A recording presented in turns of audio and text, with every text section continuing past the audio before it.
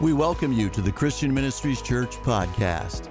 We believe God has a message for you today that will encourage and speak truth to your heart and life.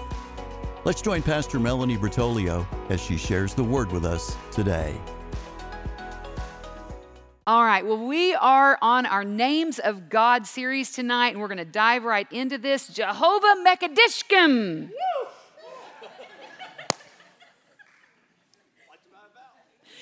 Yes, would you like to buy a vowel? Yes. When I'm studying something that's very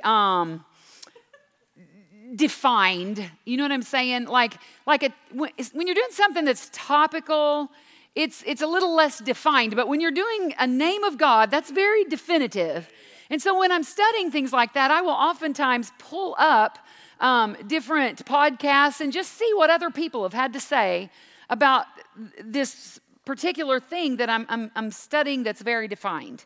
And I will tell you that every single person so far that I've listened to on a podcast that was preaching on Jehovah Mekaddishkem, they put a caveat at the very beginning. Okay, I'll probably say this wrong all the way. Every single one of them say it at the beginning.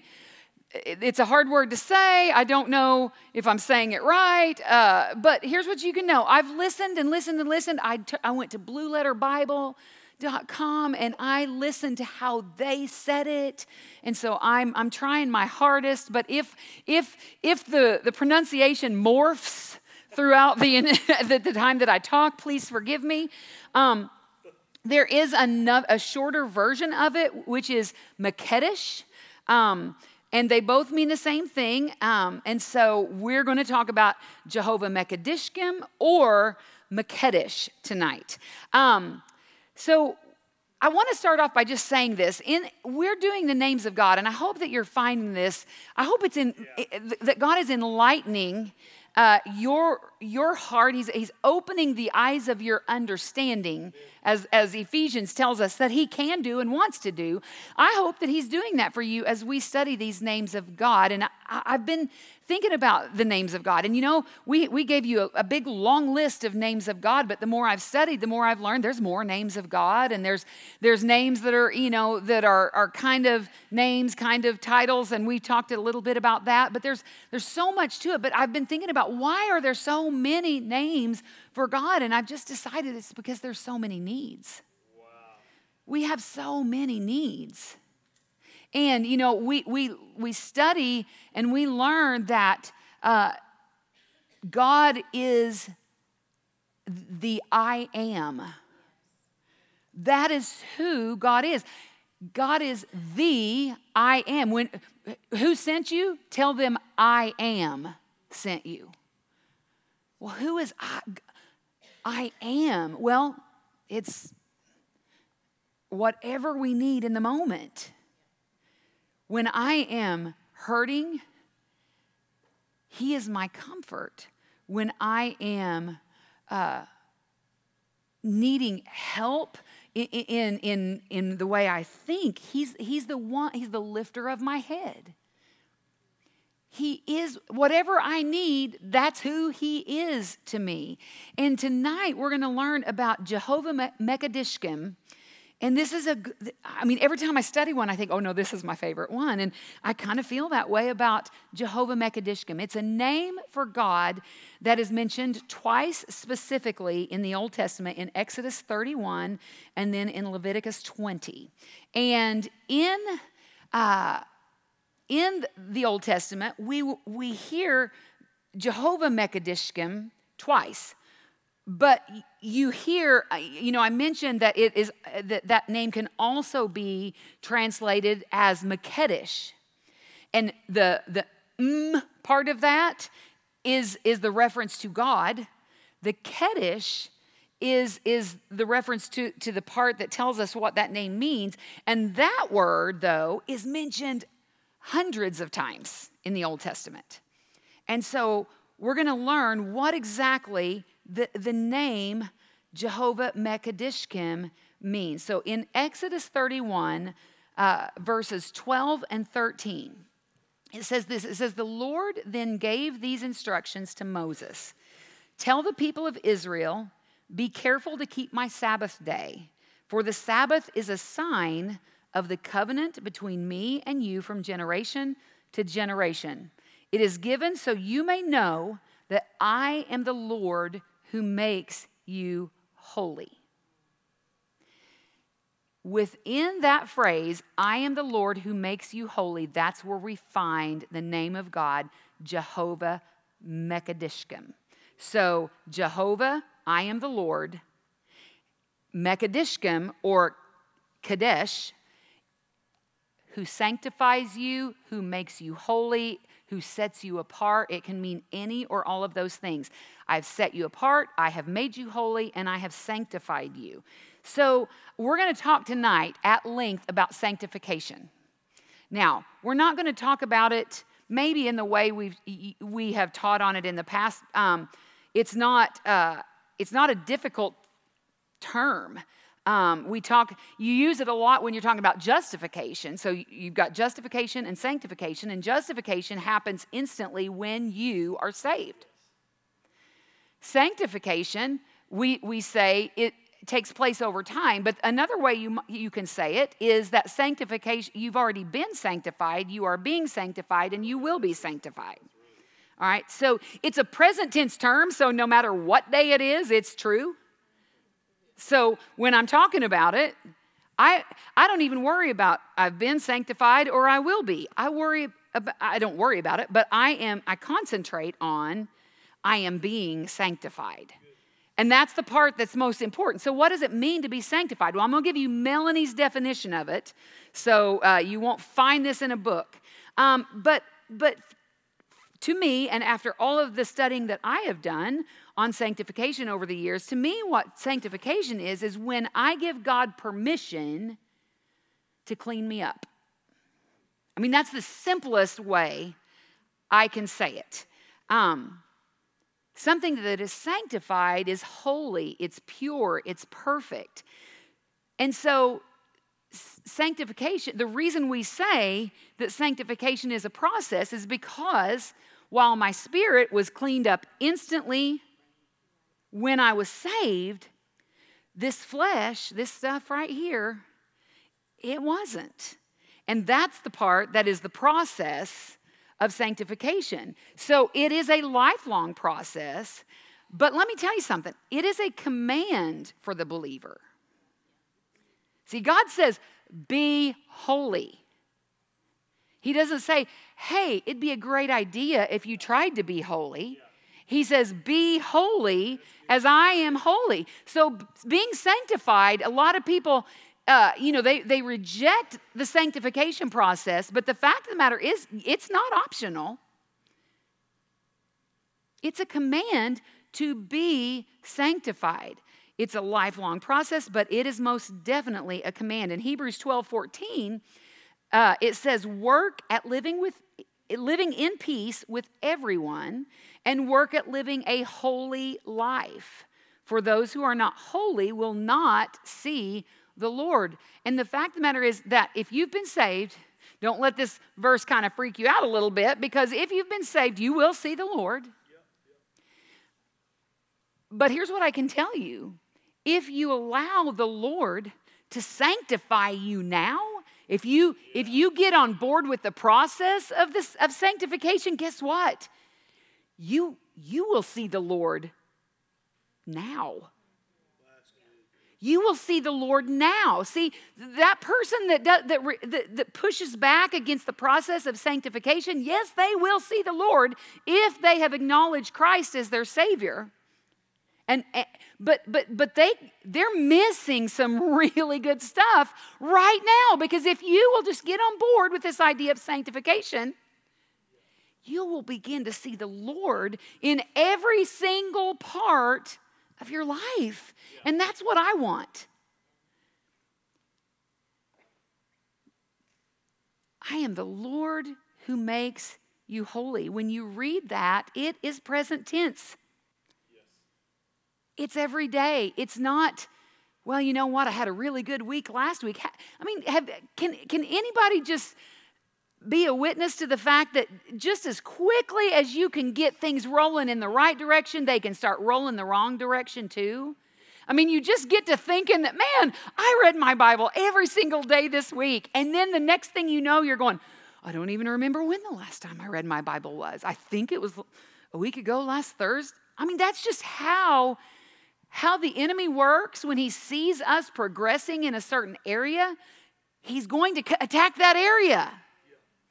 And that's why sanctification is this thing that people sometimes will push back on.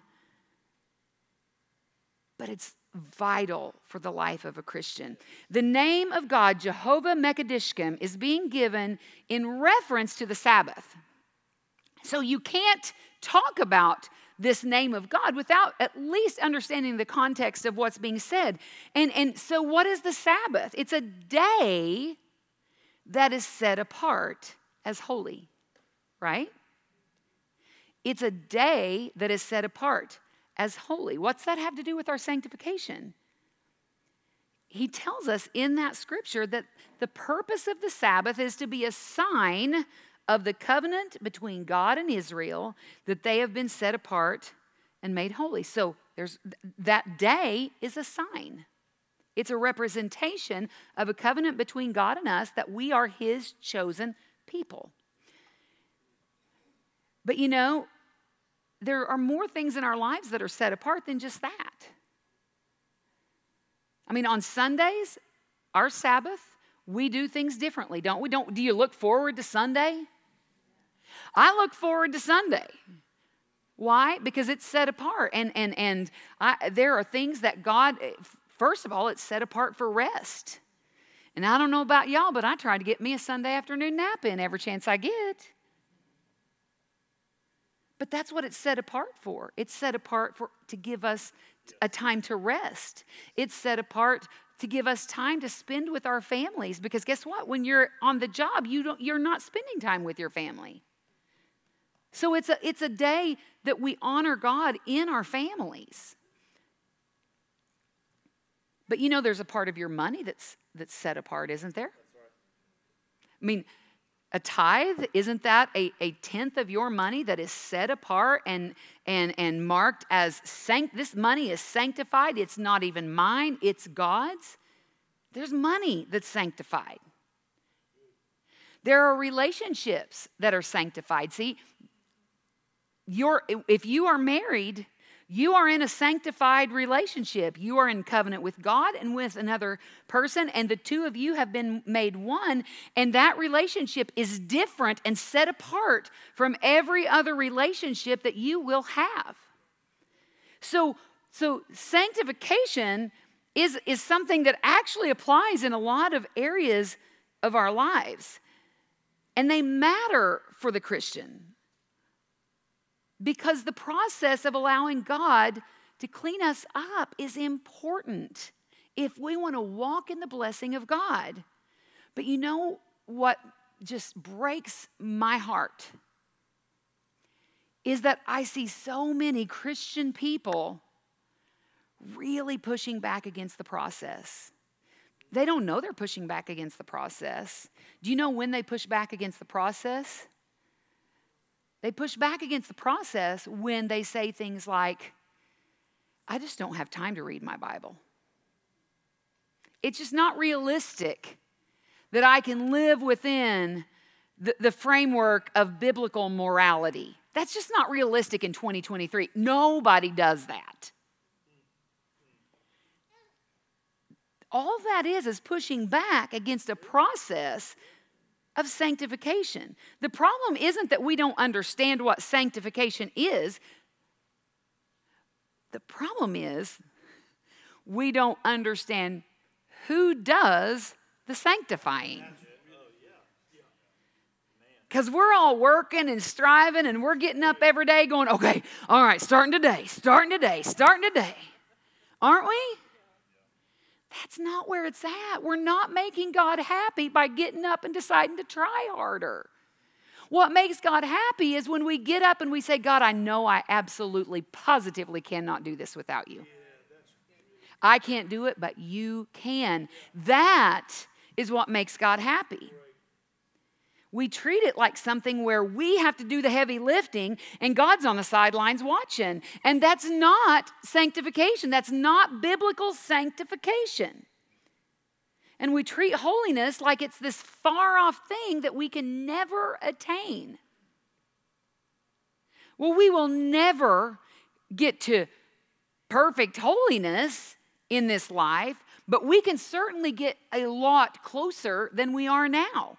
I don't ever plan to stop pursuing holiness and allowing God to manifest that in me through submission to Him. I give Him permission to correct me. You know, the Bible says that God corrects those that He loves.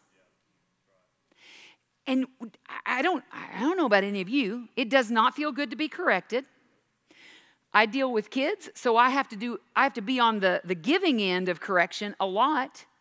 But you know what the absolute worst feeling in the world is to be a grown woman and to have to go through correction. Now, sometimes that's from a person, but more often than not, it's just the Lord saying, okay, you really messed that up.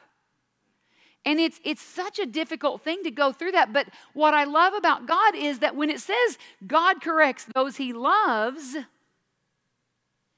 then anytime He corrects me, I can look at if I'm willing to step back, I can look at that and say, thank you for absolute proof that you love me. Thank you, God. You just proved how much you love me. It's the same thing we do with our kids. They don't love it, and they don't understand it in the moment, oftentimes. But we know that's the way we love them. That's the way we love them. Is we're always trying to bring them up higher. We're always trying to protect them and get them on the right path. And that's what sanctification is. But we treat holiness like it's just this far off thing and nobody can reach it. It's completely unrealistic. And we say things like, I don't like to read. I don't understand the Bible, and I don't have time to read it. We say, you know, I was just born with a fiery temper. My mom and dad had a bad temper, and I've always been hot-headed, and there's just nothing I can do about it. You know, my whole family's overweight.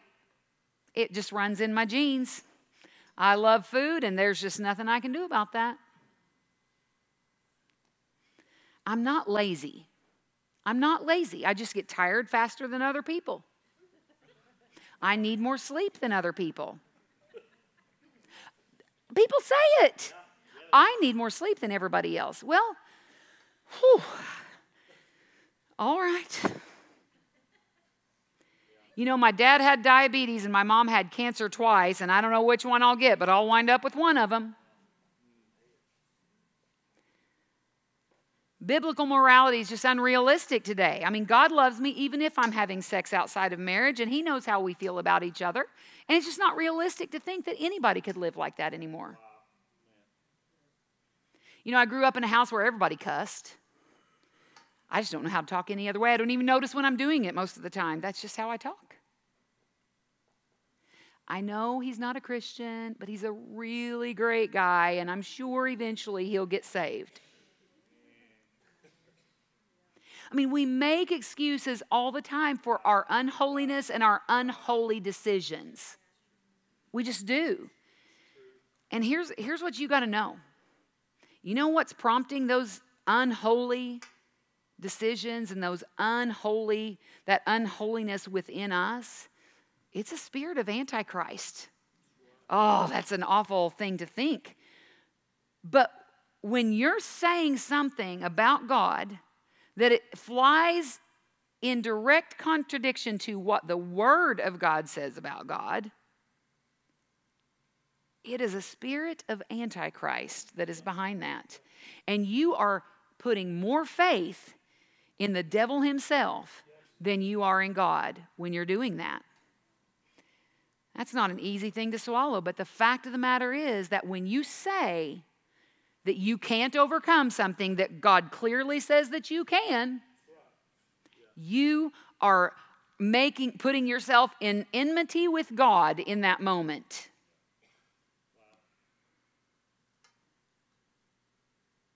I've never been sanctified in an area in my life that I didn't first believe that the Lord who sanctifies me could do it. And I'm telling you, we're all at a different place in our journey with the Lord. So I'm a lot farther along than I once was, but I still got a long way to go. But what I'm doing is I'm beginning to build more and more and more faith that if He's done it once, He'll do it again. The God who sanctifies me. I am the Lord who sanctifies you. Jehovah Mekaddishkem. So you have an anger problem? It's not up to you to strive and work and sweat to overcome your anger problem. That doesn't make God happy. What makes Him happy is you going, God, I've got an anger problem and I can't fix it, but I believe you can and I am willing to allow you to do it. That is what sanctification is all about. It's saying, God, sanctify my mouth. God, I don't want to be a person who says words that I know are ugly and that don't advance your kingdom and don't draw people to you. I don't want to say those things, God. Sanctify my tongue. Sanctify my mouth, God. Because you know what? I know other people that you've done that for, and I believe you will do it for me. So I can't do it alone, but I'm giving this to you, God. That's the sanctification process. God, I love food, but I love you more. Sanctify my appetite. Sanctify my choices.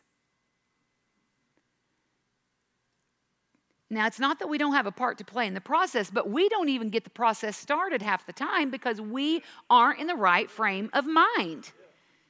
It starts with recognizing who God is, the God who sanctifies you, Jehovah Mekaddishkem. He does the work, and you agree that He can. If we could ever get a revelation on this point, God is not trying to take something from us when He's sanctifying us. You got to hear this. This is really important. God is not trying to take something from you when He is sanctifying you. When He tells you to read your Bible, to tame your temper, to eat healthy food, to control your appetite, to work, to speak life, to only have sex with someone that you are married to not be unequally yoked to an unbeliever, when He's saying all of those things, He's actually saying that for you.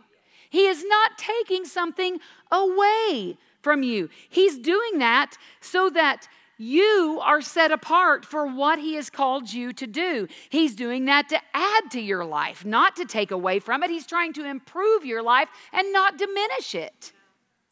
But we get this idea that when He tells us not to do something, that He's taking something from us. Jesus said this in Mark chapter 2, verse 27, He said this about the Sabbath. He says, the Sabbath was made to meet the needs of the people and not people to meet the requirements of the Sabbath. And some other versions say it like this. They say the Sabbath was made for man, not man for the Sabbath.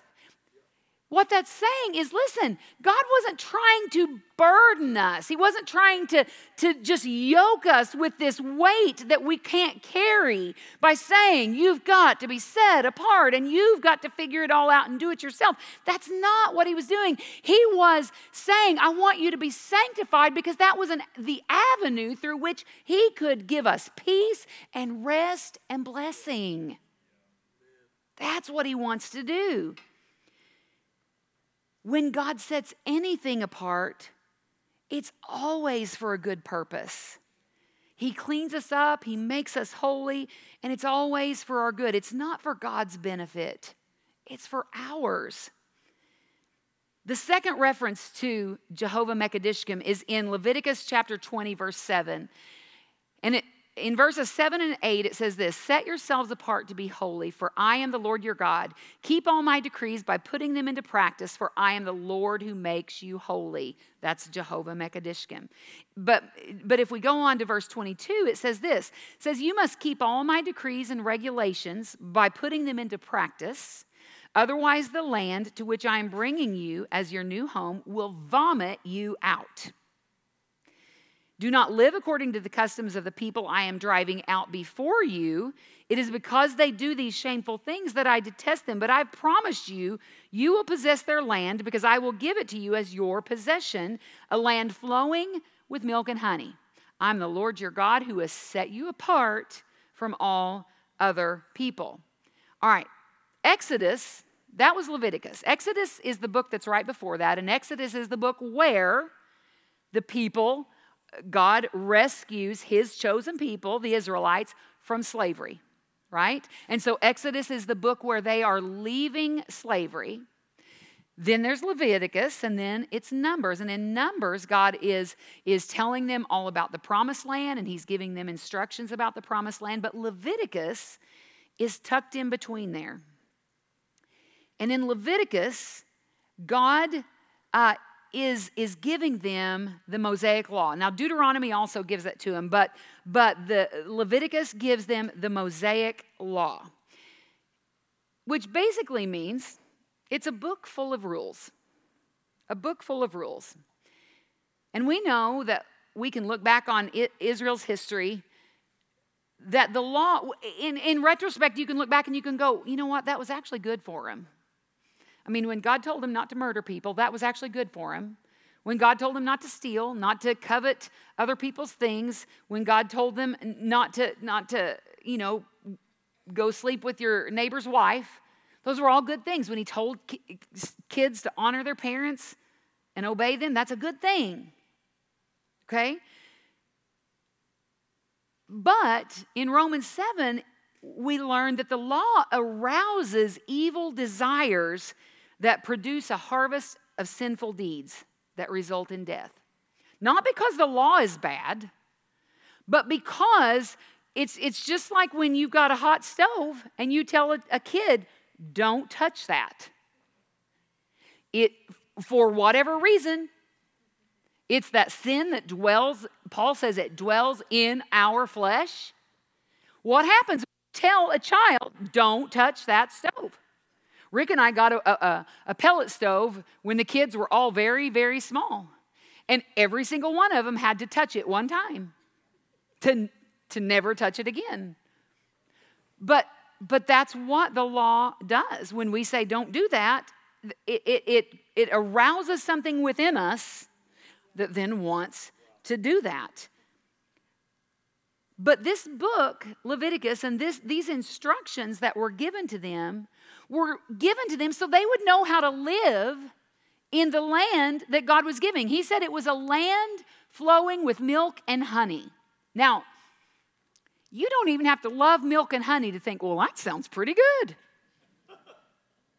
I mean, really, when you think about it, you know just by the name, the promised land, a land flowing with milk and honey. There's something good in there for me. But there was also a lot of things in there that weren't good for them. So God gives them instructions and teaches them how to enjoy the promised land. God gives us instructions. He tells us, when he says don't have sex outside of marriage, he's not trying to take something away from us. He's trying to provide an avenue for us to most enjoy a gift that he's given to us that is intended for a certain situation. When he tells us, hey, don't steal, he's telling that to us so that we can enjoy living next door to people and they're not angry with us and not coming and raiding our garages trying to see if we got their stuff. He's telling us because he wants the best for us. He's telling it to us because we are his chosen people, because we have been grafted in and we are now the bloodline of Jesus Christ, we are now chosen. But he gives us parameters. Why? So he can take stuff away? No, so we can most enjoy what he's given us. When he told the Israelites, hey, don't intermarry with the people that are already living in the promised land. He told them that for a reason, and it never worked out well. When he told them to tear down the idols and the statues that had been erected to these false gods, he actually told them that for a reason, because when they left him up, things never went well for them. He wasn't trying to be a tyrant God. He knows more than we know. And just the same exact way we parent our children. I mean, when you've got small children, this is very easy to understand. You know more than they know. When he told them not to intermarry, he wasn't taking away their good options for spouses. He was saving them from certain destruction. When he told them to destroy all the idols and the false gods, he wasn't being intolerant. He was saving them from certain destruction. When he told them to destroy their enemies, he knew that the option was destroy them or they will destroy you. He knows more than we know. And sanctification is the process of trusting that he knows more than we know. And when he says, don't do this, we don't do it. He's teaching us how to live. And there's a lot of people, a lot of Christian people, they get frustrated when, I don't want that preacher telling me how to live. Well, that's exactly what the preacher's supposed to do. He's reading the Bible. She's reading the Bible. Whoever it happens to be, they're reading the Bible. The Holy Spirit is revealing that truth. And then we come out and we just say what the Bible says. It's not intended to take things from us to be sanctified. When I was a kid, when we were going to go somewhere, okay, some of you might remember this. I don't think that younger generations probably do this quite so much. But when I was a kid and we were going to go somewhere nice, and, we had your good clothes on and, all this kind of stuff. We'd get right up to the door of wherever we were getting ready to go into, and my dad would stop us all three of us, and he would inspect us, and he would look us up and down, and then he would go like this.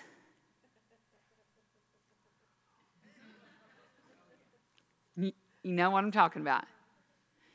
And then he would... Sometimes if it was really bad, my mom liked to carry a washcloth in a little fold-over sandwich baggie because we didn't have Ziplocs back then. And they'd pull that washcloth out and they'd start wiping on my face. You know what I did? The whole time. And that's what my brothers did. Teresa, with her kids, she used to have them lick her thumb. Yeah, as if that's not just as gross. And I watched her kids, and they still went. But that's. Yeah, wow. What a good. You know what though? I wasn't doing this because I didn't want to be clean. I was doing it because I didn't like the process. What a great example. Do you know what I'm saying? So the process is, no one's saying the process is fun.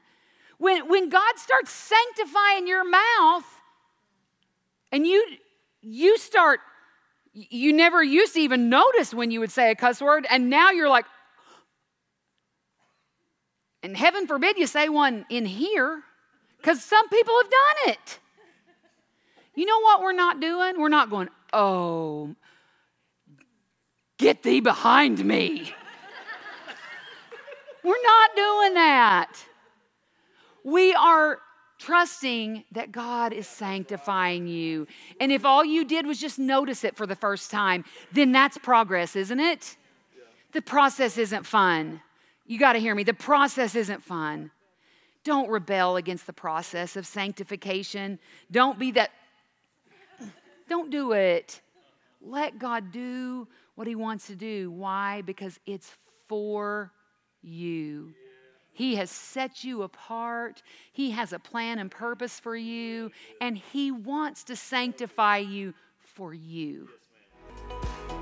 Thank you for being part of our podcast today. You'll find more online messages from Christian Ministries Church, as well as location information on our website at cmchurch.net. There's a place for you at Christian Ministries Church, where it's more than a church, it's family.